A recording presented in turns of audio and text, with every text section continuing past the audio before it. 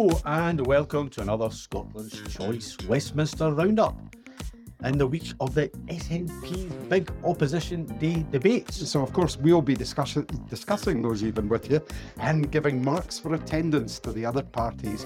But that shouldn't take long. it shouldn't take long indeed. But Brendan, talking about organising things and people turning up for things, you obviously have to plan your diary here very, very tightly, don't you? Because of all the information that you get in advance. Well, yes, it's my job as Chief Whip. It's trickle-down knowledge.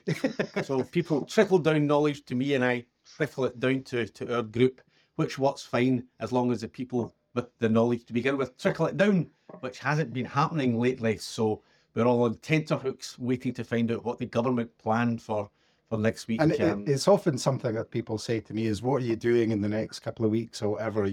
But actually, you can't really plan your travel or anything because you don't know much in advance what's actually happening. We know roughly a week in advance of what is happening, and it's a system which muddles along. And that's subject to change as well, isn't it? Oh, it changes on a hairpin, doesn't it? Oh, it can change hour to hour. So it's like you can. But my advice to people here is to plan nothing. And just be available. Be available and take the Whip's bulletin as general advice rather than tablets of stone. But yeah, apart from three like which are very severe about those. Well, I'm very severe about it. But no, so it's a case of we don't know what's coming up next week because as yet the government don't know what's coming up next week. And so as one of my colleagues said when I had to explain this to him 5 minutes ago, what a way to run a country. And I couldn't disagree. Exactly so. So we've got quite a lot to talk about. As you said, it's Opposition Day debate week for the SNP. Yes, and these are sort of fairly big things on our calendar. It means that we get the order paper to ourselves and we can decide what we want to debate and what we want to talk about. And we basically control the chamber for 6 hours or whatever it is on any given afternoon. So they don't come around too often, but when they do, we tend to make the most of them. And I think we definitely made the most of them this week. And we are really delighted to be joined this week by two people who were instrumental in that success. We are joined by Marion Fellows, MP for Motherwell and Wishy. And Tommy Sheppard from Edinburgh East. So the Opposition Day debate was rolled out yesterday, and it was we picked a subject which couldn't have been closer to the hearts of people across Scotland than the cost of living, and of course, big effect, a big cause of the cost of living rise has been Brexit as well, so that was included there as well. So two really meaty subjects yesterday. So you turned up at the chamber there ready to speak. Yes, like others, I was speaking in that debate myself. What was your impression of the way the chamber was laid out yesterday? Well, it was rather one-sided, or even one quarter of one side. There was no Labour backbenchers there, no Tory backbenchers, apart from one who turned up at the last minute, almost unannounced. And then, us out in force. So I think we had Plaid, we had an independent. Claudia Webb, formerly Labour. Former Labour. She turned up to speak as an independent with a couple of Plaid members. But yeah, it was all, it was us. It's astonishing in a way because usually the Tories and the Labour Party berate us for talking about independence in these debates. And then we actually decide for once we're going to talk about two big really topical issues. And they boycott it. Yeah. I mean, Why would you boycott a cost of living debate at this time? I mean, it's absolutely bonkers. And well, they did send in Ian Murray. Which he had to be there. Well, yes. He had to be there because they have to supply somebody on the front bench. Although, I mean, there's always a big debate about, should we be spending the time here and doing the stuff that we do in terms of procedures? And the argument always is that there's a certain amount of things that we are obliged to do, given our status as a third party in Parliament, in order to get the funding. Same must apply to His Majesty's Loyal Opposition. They got a lot of taxpayers and funding to be the opposition. Surely there's an obligation upon them, if there's a cost of living debate, to send somebody who's the relevant frontbencher, not Ian Murray, but the relevant frontbencher in terms of the economy, to talk about that. And I mean, I'm almost tempted to write to the authorities and say, we ought to check their shortfall. Yeah. I mean, I think as well, the fact that it's cost of living and Labour are supposed to be for people who are less well off, for them not to turn up and have a go at the government on this is just ludicrous, and I don't think it's going to. But is this just the general sign of the Labour Party at the moment, where they just seem to be running away from anything that you would normally imagine as their core, principles? We've had the famous turnaround in the rejoining the EU and from Keir Starmer, tuition fees, and of course last week. We had Keir Starmer saying if he sounds conservative, He doesn't care. then he doesn't care. But they are, in some regards, more conservative than the Tories. And Keir Starmer is fixated on keeping Middle England votes. And to keep Middle England votes, you have to be anti-everything, or agree with the Tories on everything that they want, like the immigration, the small boats bill, all of that stuff. No matter how horrific and how much it must turn the stomachs of really good, die-hard Labour MPs. They want them to be in government, and they don't care if they have to basically turn into Tories to do it. I do wonder about the strategy conversation that went on within the Labour group or within Keir Starmer's office, where they decided to boycott this. Now, on the public order, they could say, well, it's the SNP trying to call our bluff and embarrass us and all the rest of it. And not necessarily agree with it, because they voted against public order bill from soup to nuts, just 3 weeks ago. So that doesn't really hold water. But you can see how they would formulate that argument. What I cannot understand is how they got to the position that they would boycott a cost of living debate, and think that the optics of a cost of living debate in which the government have to answer would be best served with the Labour Party by them all turning up dressed as green benches. Yeah, well, that's it. I mean, the nasty Nats, of course, had to figure in that conversation of Keir Starmer's office, because anything that avoids having to jock to us in any, even indirect way, is what he is focused on at the moment. But when it comes to, push comes to shove, after the next election, we might not forget that they are not our chums, and he might need us more than we need them. Indeed. And you're right. I mean, you're just talking about the attitude of Labour down here. We've had many votes on many different subjects that we've gone into the lobbies on, where you would imagine they would want to come and support and make a stand, but they've just not bothered turning up in the lobbies with us either. So, but that was yesterday. I think was the most kind of obvious and kind of. If you're looking at the optics of it, were very, very clear. They hadn't turned up. The benches were completely empty, and it was just a shocking show, wasn't it? I mean, I've been observing the British Labour Party at close quarters for about 45 years. Half of that time I was in it. And I have never, ever in my life seen a Labour Party with such a lack of ambition to change the world around them and to fulfil the historic destiny that the party was actually created for. It's really it's sad in a way. I mean, these guys are making Tony Blair look like a radical revolutionary, for God's sake. I mean, it's and the strategy seems to be, I mean, if the people around Starmer are basically saying, well, it doesn't matter, the people that want to change, they've got no option, they'll have to vote for us anyway. Yes. So what we need to do is don't scare the horses in the middle and reassure all the Tory voters that they can vote Labour and they'll be okay, right? And in England, maybe that's true, although a lot of people might just vote with their feet when it comes to shoving. There's a lot of marginal constituencies where the Labour vote might not turn out.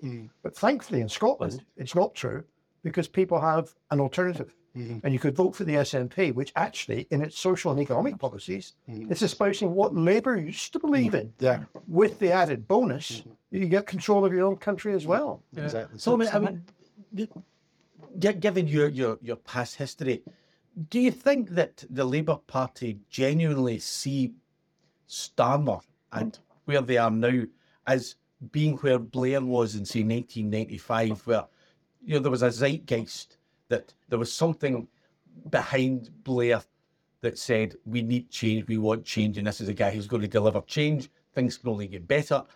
Now, looking from the outside at Labour, they're nowhere near that zeitgeist, but what else explains, if not that, their current behaviour? I think it's just a desperation.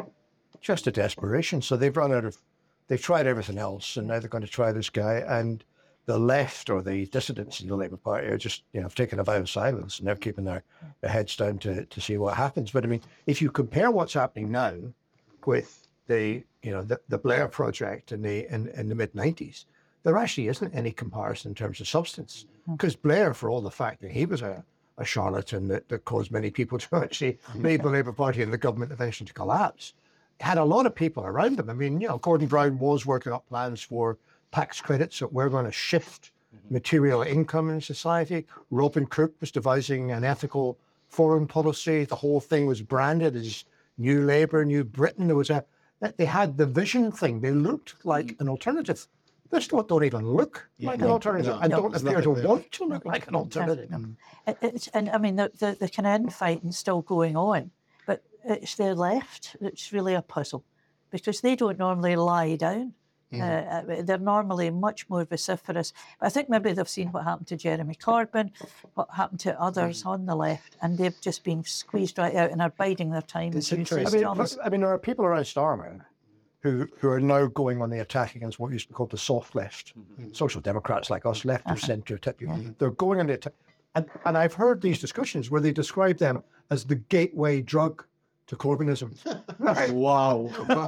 So that's why they have to be eradicated. But some of their core supporters, some of the people who've been supporting Labour for decades and longer, in the unions at the moment, are very vociferous about the fact that they're deeply, deeply disappointed by the actions of Keir Starmer and, keeping their MPs off picket lines and things like that, even though they're in opposition against this Tory government. It's quite incredible. But they're scared, they don't want to even give a slight whisper to the horses that they might do something sensible, like repeal some of the harshest Labour laws ever, because that might stop Middle England voting for them. And I mean, there is in Scotland anyway, I had a staffer who worked for me for 6 years, and he got appointed into a union as an official, a paid official. And Richard Leonard said to me, what happened there? I mean, an SNP ex-staffer getting to be a member, an officer in the union. And I said, well, the times have changed, and that's what Labour don't always get, because there has been a move in Scotland amongst trade unions to disaffiliate, to do all of that, and to actually welcome folk with new ideas into their ranks. Exactly. That hasn't happened here. And yesterday, obviously, in the debate, they had the opportunity to come and lay at the door of the Tories, all these things that we're talking about, the cost of living debate. You were speaking in that debate, particularly about and while we've been talking about Labour and their inability to look at reversing any of these horrible things that are being done by the Tory government, the Tory government is currently doing horrible things and not supporting people. And you were talking about the lack of support for disabled people in particular, amongst other great points. Yeah, well, that's my role as disability spokesperson for the group, and I have to say it's a privilege to be able to do it. And I've been speaking to so many disability organisations, and they are absolutely terrified of what the white paper that the government's recently put out. But actually, what really terrifies me is, at the moment, that white paper will not go anywhere because there'll be an election. But the fact that it's there just means that the Labour Party will possibly, because of how they're acting just now, just pick it up and move it forward. So they'll do things like PIP and, turn work coaches and job centres into work coaches in job centres, or turn them into inquisitors and gatekeepers for sanctions. And it's really appalling and really worrying. And I spoke in that debate myself. I was keen to bring in the still unresolved energy cost crisis for people, particularly in since you're here, Brendan, in rural communities where I've just had a letter back from the government where I've really gone out to say, right, how can we work with you to get these things changed, to make differences for people on things like the off gas grid people, so people have to rely on fuel oil and LPG in rural communities. They're not regulated at the moment under Ofgem. so they've no real protections from price changes and things like that. Said to me no, so I wanted to bring that up in the debate. They're more interested in looking after the rights of suppliers than they are the rights of people who are using this. But there was also some really basic things where they've indicated in the past that they would move, and now they seem to be retreating. One of them is the issue that I've been chasing for many weeks, which is getting people's credit balances returned from energy companies who just keep money. The example I used yesterday was a pensioner in my constituency had nearly £2,000 worth of credit, and the company were looking to increase their direct debits with it. And there was no direct opportunity to get that back. These things are still happening. They're doing nothing about it. And we heard in PMQs today, the UK government, Oliver Dowden standing in for the Prime Minister, saying how generous they were to Scottish constituents and giving them £60 towards their electricity bills. Of course, it's funded from oil and gas. Well, exactly, which was my question and my point to them. I mean, the thing as well is you wonder why Labour aren't putting up things like a social tariff, which lots of disabled organisations are asking for, because that would make such a difference. And the reason I keep going about this, if you have a disability, and there are many families with a young child, and it requires 3 machines perhaps to keep them awake and alive overnight, and the cost of actually doing that, boosting their electricity stuff, is just phenomenal. And the £150 extra on top of the 60 quid is touching the edges of it. Indeed. And if we can't look at, as I said yesterday, I can't get my head around the fact that Labour MPs are jumping up and down about this as well. Yeah, indeed. So we obviously had 2 debates yesterday. That was one. We had votes. Of course, again, we went through the vote. I think it's important just to tie the first bit off. Cost of living debate. Obviously, again, Tories voted en bloc, used all the numbers to vote against us. And Labour Party didn't join us. just to make it clear for everyone in time. Roundly gubbed, I think, the football parlance on that one. But that took us on swiftly to our second debate on the Public Order Act, which was a fascinating. It was fascinating on so many levels. That now that the Public Order Act was in, and we had seen firsthand how it was being applied at the coronation. And given that the Labour Party had opposed it tooth and nail, everything that we'd said they agreed with, and everything they said we'd agreed with, and we'd all be through the lobbies together, we thought, well, here's an opportunity for us all to say to the government, we've seen it in action, and everything we said we feared about this bill was proven correct, that it has to go. And we expected the Labour Party to agree, but lo and behold. And I watched Tommy speaking yesterday in that debate, and I thought I think it'd be useful for you to recap some of that speech yesterday. Sure. It's fantastic speech. Both Marion's and Tommy's speeches yesterday. If anybody wants to watch them, get them on Parliament TV. But Tommy, you were pretty much on fire yesterday with what you were saying. Kind of you to say so, Drew. But I mean, first of all, just to agree with Brendan, that if you remember during the debate about the Public Order Bill, all of us, including the Labour Party, pointed out that this contained measures that would curtail and undermine freedom of speech, freedom of expression, the right to dissent. And the reply from the Tory bench was, oh, no, it won't. Nothing to see here. This is just, these are just operational requirements of the police. The police need to be able to keep good order, right? And then we saw on Coronation Day, these precise clauses. I mean, the clause about going equipped to lock on, right? Yeah. That was the basis on which they arrested Graham Smith and 5 other organisers from the Republic organisation at 7 o'clock in the morning when there was nobody around. And the equipment that they were allegedly had for disruption was the string that they had tied up their placards with. And they were held for 16 hours in detention.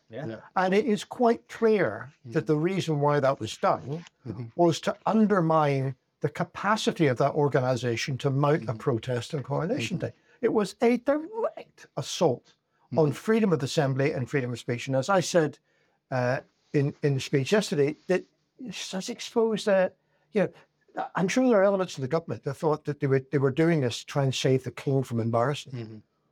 what they've actually done is embarrass themselves, because the British state and the British government have been embarrassed throughout the world. They look like hypocrites. They look as if they're talking up the rights of dissidents in Beijing or Moscow or wherever, and locking up dissidents in the streets of London. And it's, you know, it's unforgivable. But what's also unforgivable is the fact that the Labour benches were completely empty. Empty again. I mean, our motion didn't criticise Labour, and it wasn't having a pop. It was just, it was a technically written motion that, if you had have passed it, would have led to procedures to repeal this piece of legislation. Now, I agree, we haven't got a majority here. We probably wouldn't have happened. But what surely would have been important was to send a message to the world that 40%, maybe 45% of the Parliament wanted this repealed even now. Instead, it looks as if less than 10% of the UK Parliament want this legislation repealed. And that's the Labour Party's doing. And David Lammy goes on saying, you know, we might not have parliamentary time to repeal everything. We gave him the parliamentary time yesterday. Yeah, you did. As Alison said in her speech. It's here it right is. now. All we have to do is vote for it, and we'll get this in train. We're using our parliamentary time to make this happen for you. And it's just, I mean, Labour's reaction is just, it's astonishing. And one, I mean, so the question is why? And I mean, you could only assume that, you know, McSweeney and the others are gathered around Starmer and they're saying, well, okay, we voted against this, but actually it's playing quite well in some of these constituencies, and you know the Tories don't like these woke eco warriors supergluing themselves to wherever they're supergluing themselves, and they said we best just keep our heads down in this, as they're keeping our heads down on absolutely everything else. And they ended up being in this ridiculous position, And that's of not supporting the repeal of legislation they themselves And voted I against. just want to pick up on one thing you were talking about there, Tommy, because this parliamentary time thing. I mean, Brendan, you're chief whip, but who controls the parliamentary time? If the Labour Party were in power, it's the government. That's part of the problem with this place, is that outside of opposition day debates, which are few and far between, the government control the other paper. They control parliamentary time. The government decides what happens and when it happens. So the idea that, you know, the Labour Party wouldn't have the time to, if they came to power, to fix this is utter nonsense, because they would have our support. The Liberal Democrats would support them. The SDLB, Plaid, the Greens would all support them. They could get this through if they wanted to. But I don't know whether it's just for short-term political advantage that they've decided to abandon any pretense of having a principled position on this. I don't know, but that's.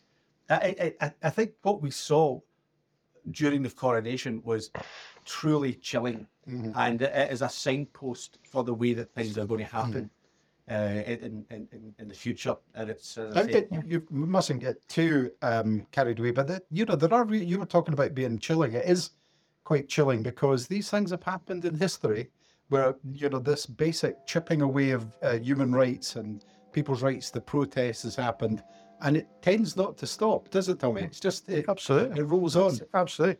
And I mean, there were a couple of arguments that were raised against this yesterday. I think we ought to deal with as well. One is that the Scottish Parliament gave legislative consent for the Public Order Act, and therefore the legislative consent was concerning a couple of minor, inconsequential clauses that were technical amendments to previous legislation before devolution, right? The main provisions of the Public Order Act do not apply in Scotland. Thank goodness. And to suggest that because of giving that technical consent to some stuff that's, that really isn't controversial, that somehow means we have no legitimate right to criticise the rest of it is just mind-boggling and illogical. Well, it's a handy thing just for them to throw back, and even it's lazy, but it's handy for them. And the other thing too that Kit Malthouse and others were saying was that, oh well, hold on, there's public order legislation already in Scotland, which is every bit as restrictive as this. What are you doing about that? Well, there isn't, right?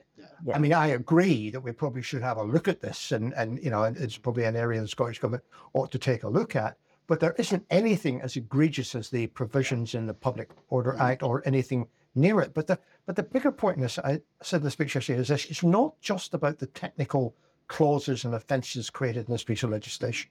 It's about the debate that's going on around it that creates a political mood that has a psychological effect. both on police officers in the street who feel empowered to be more robust, shall we say, in dealing with members of the public. And if ever an organisation didn't need that, it was the Metropolitan Police. But also psychologically amongst members of the public who understand the technicalities of the bill, but they just get the impression that, oh, this could get a bit heavy, so I'm not going to bother. And that puts people off protest, and that is a big democratic problem. Interesting point you've just made there, Tommy. Do you think this is undermining confidence in policing? The fact that, you've got these draconian things happening just now, they're being fed through this Tory governments, as we said, not completely unsupported by Labour, and now, are out there. Is this, do you think that's a problem? Well, I think the Metropolitan Police is undermining confidence. Oh, yeah, well, they are anyway. But, I mean, everything from Everard and everything else is just appalling. And we now seem to have a commissioner who, he says one thing but does another, and he doesn't really seem to be getting to grips with it. And now we have a piece of legislation which just turbocharges the capacity for overreach by overzealous officers on the ground who are operating and doing what they're doing because they disagree with the protesters, not to keep public order, not to prevent harm, but because they disagree with the protest. And that is wrong. That is no role for law enforcement, and it ought to be corrected. And it's just a shame that, Labour won't even consider doing that. There always has been a difference in the way police operate here. I remember talking to a colleague a few years back when there were the riots, and it's policing by consent, and that in the main is how it's done in Scotland. Whereas here it's much less like that. Police here feel much more empowered to say and do exactly what they want, and they take less cognizance of the mood or the people that they're facing. And that's been evidenced by lots of different things. Like the horrible pictures of murdered young women. I'm not saying Scottish police are any different, any great extent, but they don't have that same kind of edge, and they don't have the backing of the government to do that, carry out that kind of horrible, absolutely horrible. Brendan, I think you've got the Avon lady at the door. I think I have. My moisturiser's arrived by the truckload.